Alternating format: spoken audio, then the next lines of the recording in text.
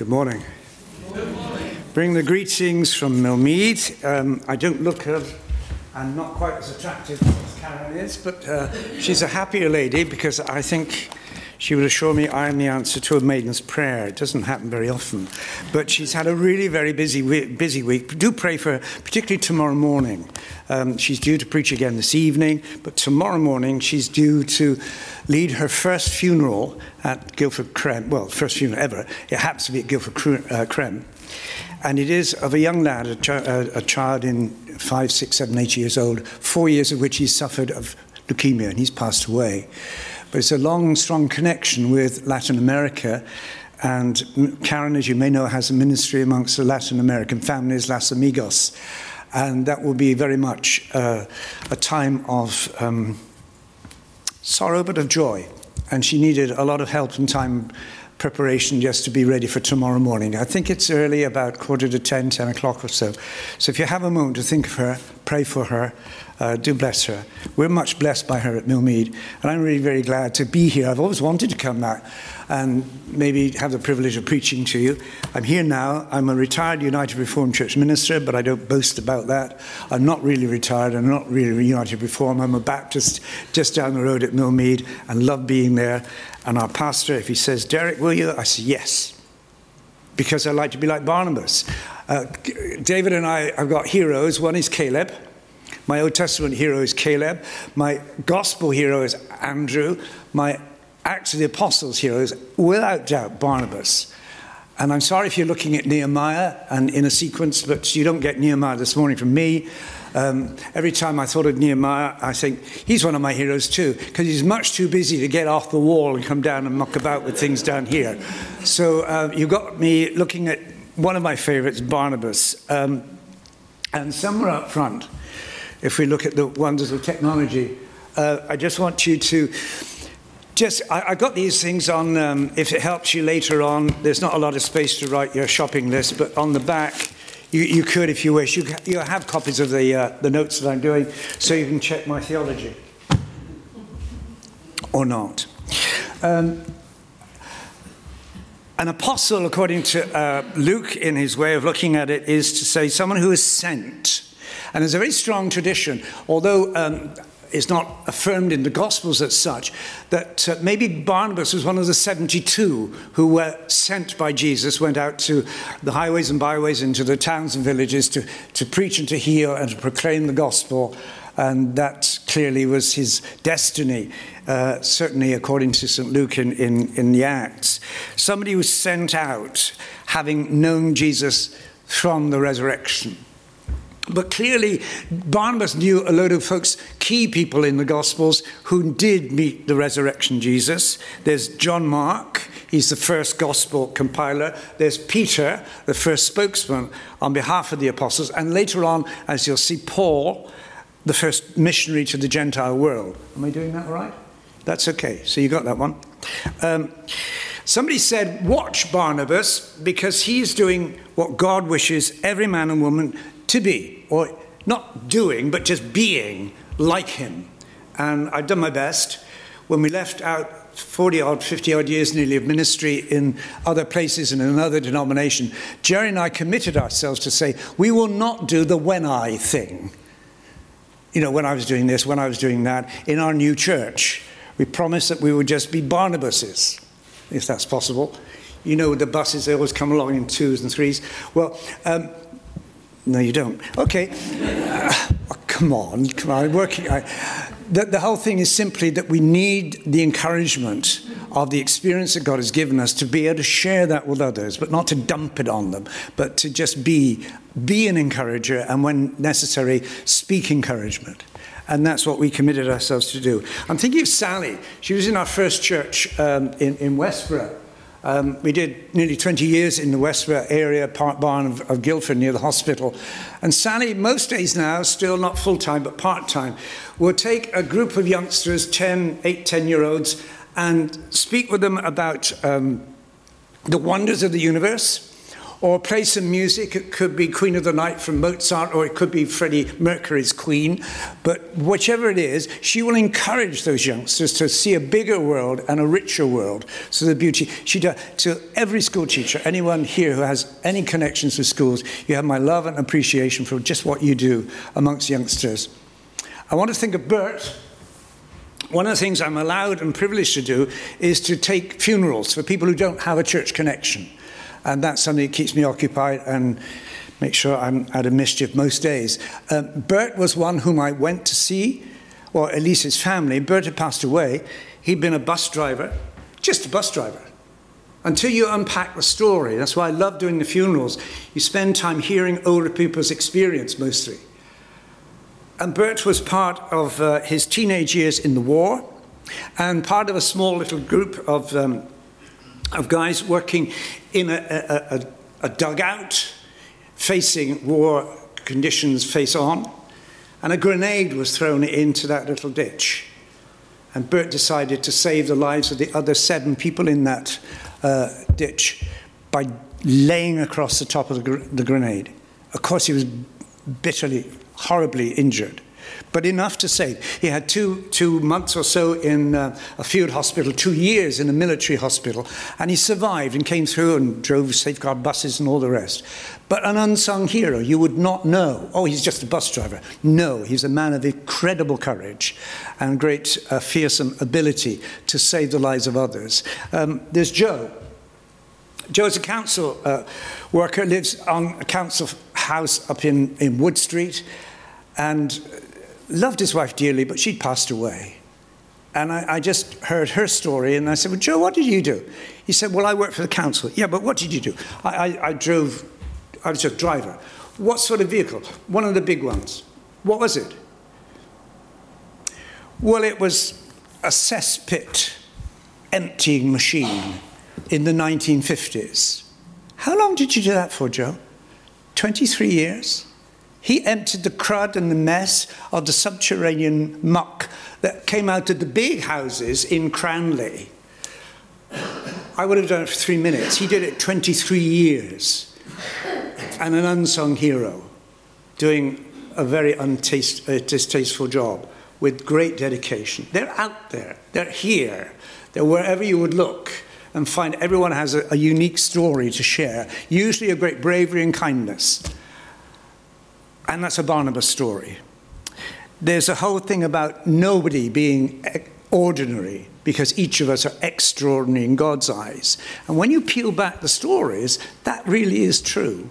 And that's part of the blessing I can give and I receive when we talk about someone's life at the end when we do a funeral together.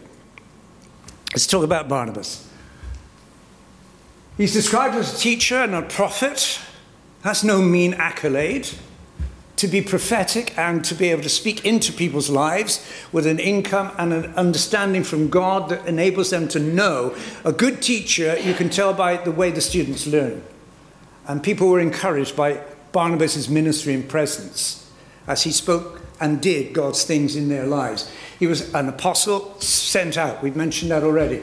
One through whom God did miraculous. If you want me back again, God forbid, I should say God forbid, but there's a second sermon that goes with this, and that's more about Barnabas, the risk taker. Because at the moment, we're thinking Barnabas, the bold, the compassionate. But he took immense risks in 25 minutes, which is hard for me to deal with. You're not here today, but if you want me again, it's up to you. There is more to say about him. He was born in Salamis, that's in Cyprus. He was of the tribe of Levi. And the upshot was basically that he was connected by family. Most people are. Is this the case? You've got a relative or somebody in the church? Yeah? Is it tribal here, like it is in most churches? Well, it is in most churches. And that's how most churches grow. You know? It is through that connection. And his Aunt Mary had a home group for prayer in their home in Jerusalem. She belonged in the Jerusalem church, but Barnabas was away in Cyprus because his dad had, being a Levite, he wasn't allowed to own property in Israel. But being a Jew, he was quite resourceful. And so he finds a portfolio for property ownership out of Israel, but in Cyprus. And so he has houses and plots of land and availability, which pass down the family line. So Barnabas is relatively secure financially because of the income that comes from his housing. And as you'll see, that's really important later on. And he was most certainly related to John Mark, Uncle Barnabas, for John Mark, the young lad who gave us the first tabloid gospel, out of which Luke and Matthew presented a broadsheet gospel for the Gentiles, Luke for the Jewish people, Matthew. And then John comes along, doesn't give us a newspaper, he gives us a portrait. But that's another story again, so yet another sermon. I want to tell you what happened in his homeland of Cyprus, and it occurred according to archaeological record, on the 21st of July, and the year was 365. There was a dreadful earthquake, and many people were devastated, lost their lives, homeless, and that is still possible to go and unearth some of the evidence of that dreadful event. And you'll be aware of the dreadful situation affecting the dam that has burst in Latin America just now. Just pray for those people. They excavated there and found in that short 25 seconds, so it's estimated, disturbance of this earthquake when hundreds were killed, there was just a young couple. And underneath the rubble, they found this young man, maybe 20, 25 years old, that he'd been crushed, his head had been battered in, his wife he was holding alongside her back broken, and amongst them, between them, trying to shelter was their little baby. As the archaeologists have dug around that ruin in that particular broken house, they found a small ring, a little bronze ring, on which was inscribed this. There were two initial letters of Jesus the Christ, J.C., in the Greek letters. And also the Greek letters were Alpha and Omega, the beginning and the end. And this is 300 and something years after Saul and Barnabas had evangelized his home country. We've got the evidence of saying just simply the missionary activity of this man Barnabas, who put his arm around Saul, at the time when he was fearfully and disturbingly rejected by the people of God in Jerusalem. Understandably, he puts his arm around this young man and enables him to find and flourish in a great ministry. Doesn't mind that he's called Zeus and Barnabas, is Paul's conductor of the great orchestra of God's music in the early days of the church. Barnabas is pushed out to be sort of second fiddle in the back. Does he mind? No, because that's the nature of Barnabas. So there you have the story that has affected effective ministry. Not just affected, effective ministry that Paul and Barnabas began on Barnabas' homeland. Evidence of it 300 years later on. How many people have you won't know this answer, but how many people do you imagine you've prayed for over the years when from this church or from other churches you've been associated with, you've prayed that they'd be able to flourish in their ministry, to find that the skills and talents God's given them, you've wanted them to grow, and you've seen them grow, and you've sent them out. Here I am going to do when we were in East London, we had a motley group of people from 50 different nations, great people they were, but out of which in that back end of Newham, just from West Ham's football ground as it used to be, we sent 25 people out into ministry from a ministry of 15 years when we were together. And we prayed for those youngsters. And they saw, because God in his grace sent us about 20 or more different ministers to work with us. People who came from the States and other places to want to work with refugees and the poor and impoverished people of East London. And by just their example, People were selected here and there by the Holy Spirit to come and go out. They were always our best people. We had to start all over again, but that didn't matter. That's what God was doing. He was influencing people for good by the example of those who serve God well. Now, how many people have you prayed for just like that? You won't know. And when the story is eventually told and the books are open, you will be stunned and surprised by the influence you've had, simply through your prayer, through your faithfulness, for your encouragement, from your willingness to be here and be God's people for this people in this community for this time, as long as he keeps us here on the planet. I want to thank you for the faithfulness that you've offered over the years in this place, and pray you'll go on doing so, because that has made an immense impact for the kingdom of God. Can I tell you about Albert McMakin? Do anybody recognize the name? David? You'll know. Albert was an almost unknown local farmer who worked in North Carolina every Sunday trying to do something with the Bible and something with spiritual influence for a group of rowdy kids and youngsters, particularly boys, who were very bored. There was nothing going on in Charlottesville, 1 week on to the next. Sunday afternoon, this is what Albert did faithfully year on year on year. And then he heard, we're in the mid-1930s, by the way, he heard that there was a mission going on just a while away by someone called a Dr. Mordecai Ham. It was in his 4th week, and Albert was quick enough to realize that this could be something of interest for these young lads. So he said, we'll go, just to hear Dr. Ham before this mission finishes. And I'll see to you with transport, pile into my truck and we'll go. And amongst those youngsters was a guy who loved to drive. His name was Billy Frank. And Albert gave him the keys to the truck whilst he shepherded all people into the back, all these youngsters. And that evening, Dr. Ham preached the gospel. And this young man realized that his sins were laid before the foot of the cross. And he was converted and his life was changed. Do you know who I'm talking about? You got it. It was him. That one. Billy Graham. Billy Frank was Billy Graham, and Albert McMakin was his Sunday school teacher, and this unknown farmer, but for the glory that God had showered upon his life, gave him patience and faithfulness and goodness to influence one young man who preached to about 1/3 of the world's population. God rest his soul, and God bless him so much. He's one of my heroes too.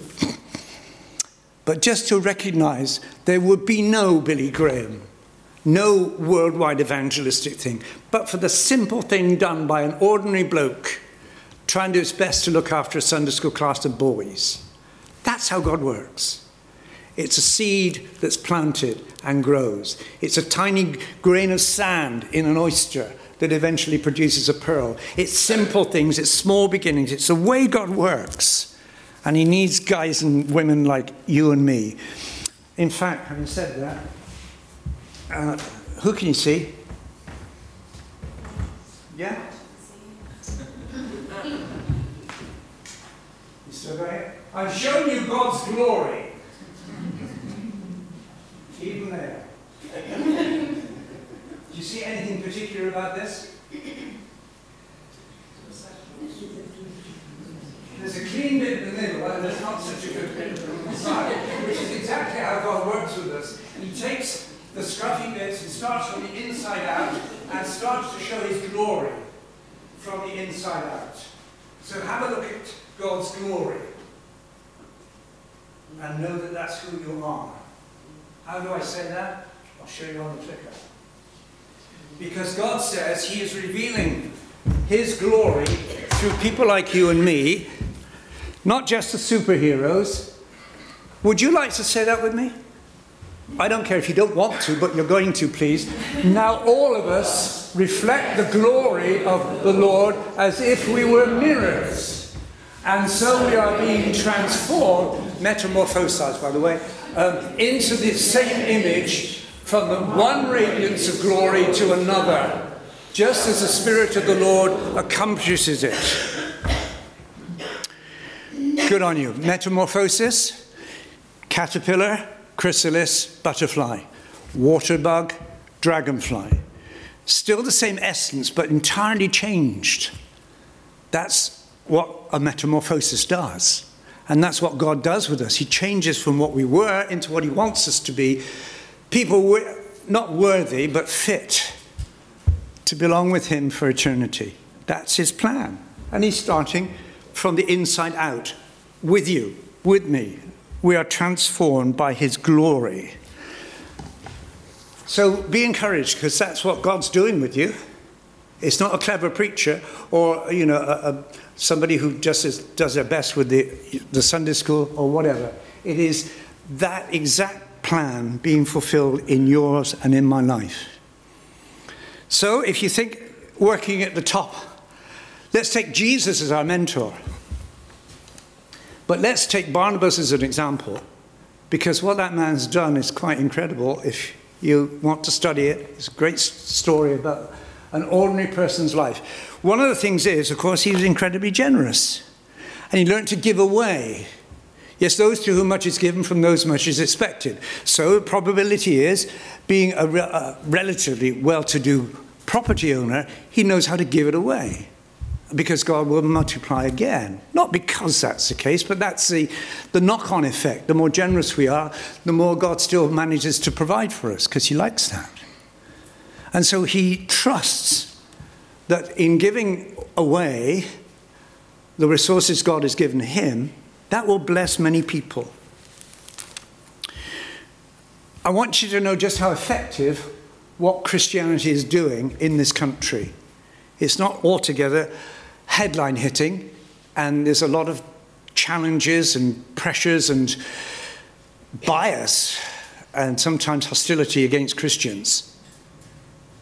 But a couple of years ago, there's a group called the Cinnamon Network decided that they would try to find out exactly what Christians are providing for in the national economy through our volunteer and our social action programs.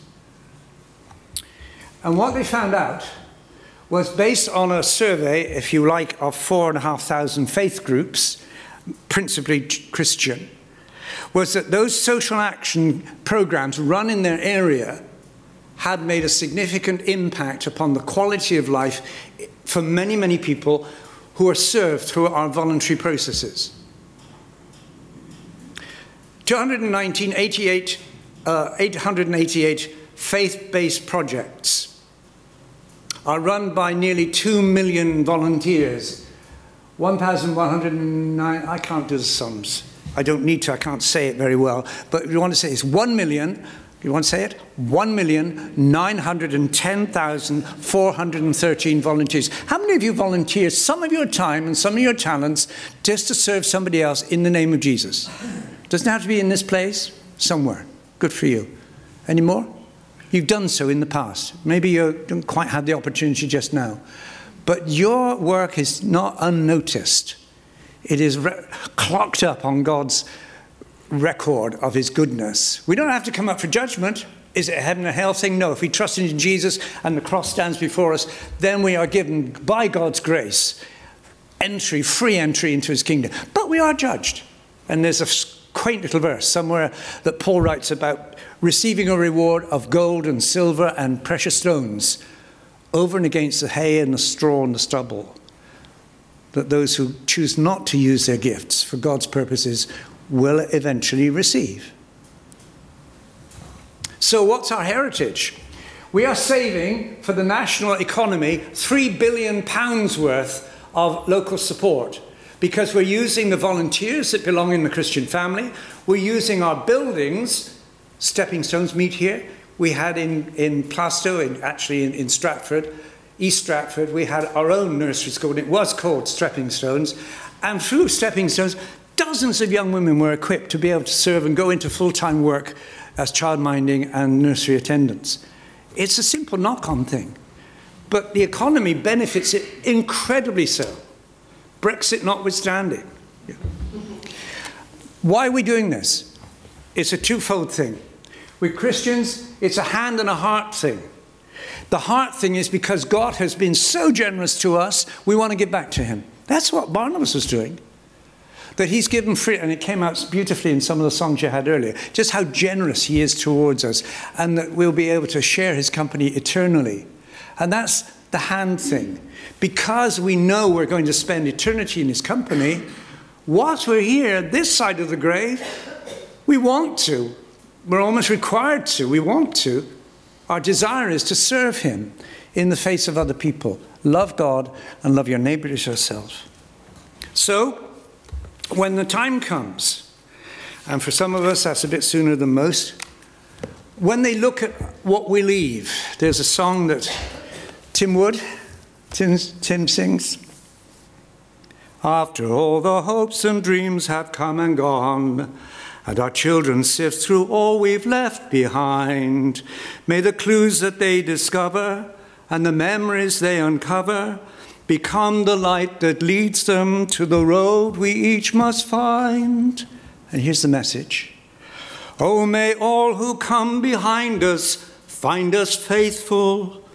May the fire of our devotion light their way. May the footprints that they leave lead them to believe, and the lives we live inspire them to obey. Oh, may all who come behind us find us faithful. You got new grandchildren coming? Have you got your great-grandchildren, some of you? They need to see faithfulness in you. They need to, and you can take the time to prepare your funeral with them. Take it out and look at it. Because you're not scared of dying. You might not like to look at the process of dying, but there's no fear in death if you trusted Jesus Christ. So you can take that out and help them when the time comes. So many people I see push it away, and even those of faith, and it seems to do the gospel a disservice. Let them see how faithful you have been. If not by your words, by your actions down the years. Am I stood all right? No, just about here now, isn't it? If you think you're a weird bunch of people, you don't look like it, but you could be. Just take a quick stock. The sort of people that God has chosen. Not many people are wise. Not many people are strong. You know that bit in 1 Corinthians. None of us are wise, not many, according to God, world standards. Not many are mighty, not many are noble. But God has chosen the weak things. Here's the weak things. Us. In order to confound the wise. And God has chosen the base things, me and you, to despise, the despised people. Because God often chooses those who are nothing in order to nullify the things that are. That's 1 Corinthians. That's another identikit for the Christian. Here's a few more. If you think Christianity is sometimes weird people, how is it they always end up in church? You know, the difficult people, the awkward ones, the ones that don't fit in. Well, where else would they go? They belong here. Abraham, after all, was old. Jacob was insecure. Leah was unattractive. Joseph was abused by his brothers. Moses stuttered. Gideon was poor and fearful. Samson, codependent. David, a man after God's heart, was an adulterer and a murderer. Elijah was suicidal. Jeremiah was depressed. Jonah was reluctant. Naomi was a widow. John the Baptist was eccentric. Peter was hot and impulsive, hot-tempered, loud. Might have been Nigerian. You're not Nigerian, are you? No, I hope not. Martha worried a lot. Matthew was a tax gatherer and stole from the public community. The Samaritan woman had several failed marriages. Zacchaeus was unpopular. He was a thief. Thomas had his doubts. Timothy was timid, had stomach problems. Paul was a fanatic, a jihadist. But God took every one of them and made them special in his kingdom. Made them mentors, examples for faith for us. Ordinary people, extraordinary change because of God. Just like he's doing for you. Just like he's using this church to do that. So if you think you're a bunch of nobodies, in the world's eyes you are, but in God's eyes you're so special. So hang on to that one. and make Barnabas something like your example to carry on the rest of your lives. Thanks for listening to me.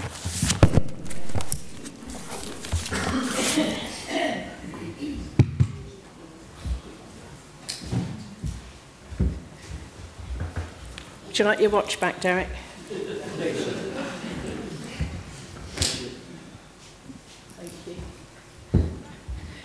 Thank you. Thank you, Derek, and a lot to consider there. So we're going to have the opportunity now actually to give back some of what the Lord has given us. We're going to sing a song. We're going to sing Holy Spirit, Living Breath of God, because without the Holy Spirit, we cannot do the Lord's work. And during that time, we're going to give back some of the money that we have been blessed with, so that we can pass that on to the organisation Compassion, who support people, children in other parts of the world with education and healthcare and that sort of thing. And what is so wonderful is, as Derek was saying, that, you know, let's think about the people who will come after us. What legacy will we leave? And with Compassion, I think we've seen a film some months ago where now adults who were supported by Compassion are in turn helping the younger people. So let's stand and sing. I did leave some tins around. If you'd like to pass those around, that would be wonderful. Let's stand and sing Holy Spirit, Living Breath of God.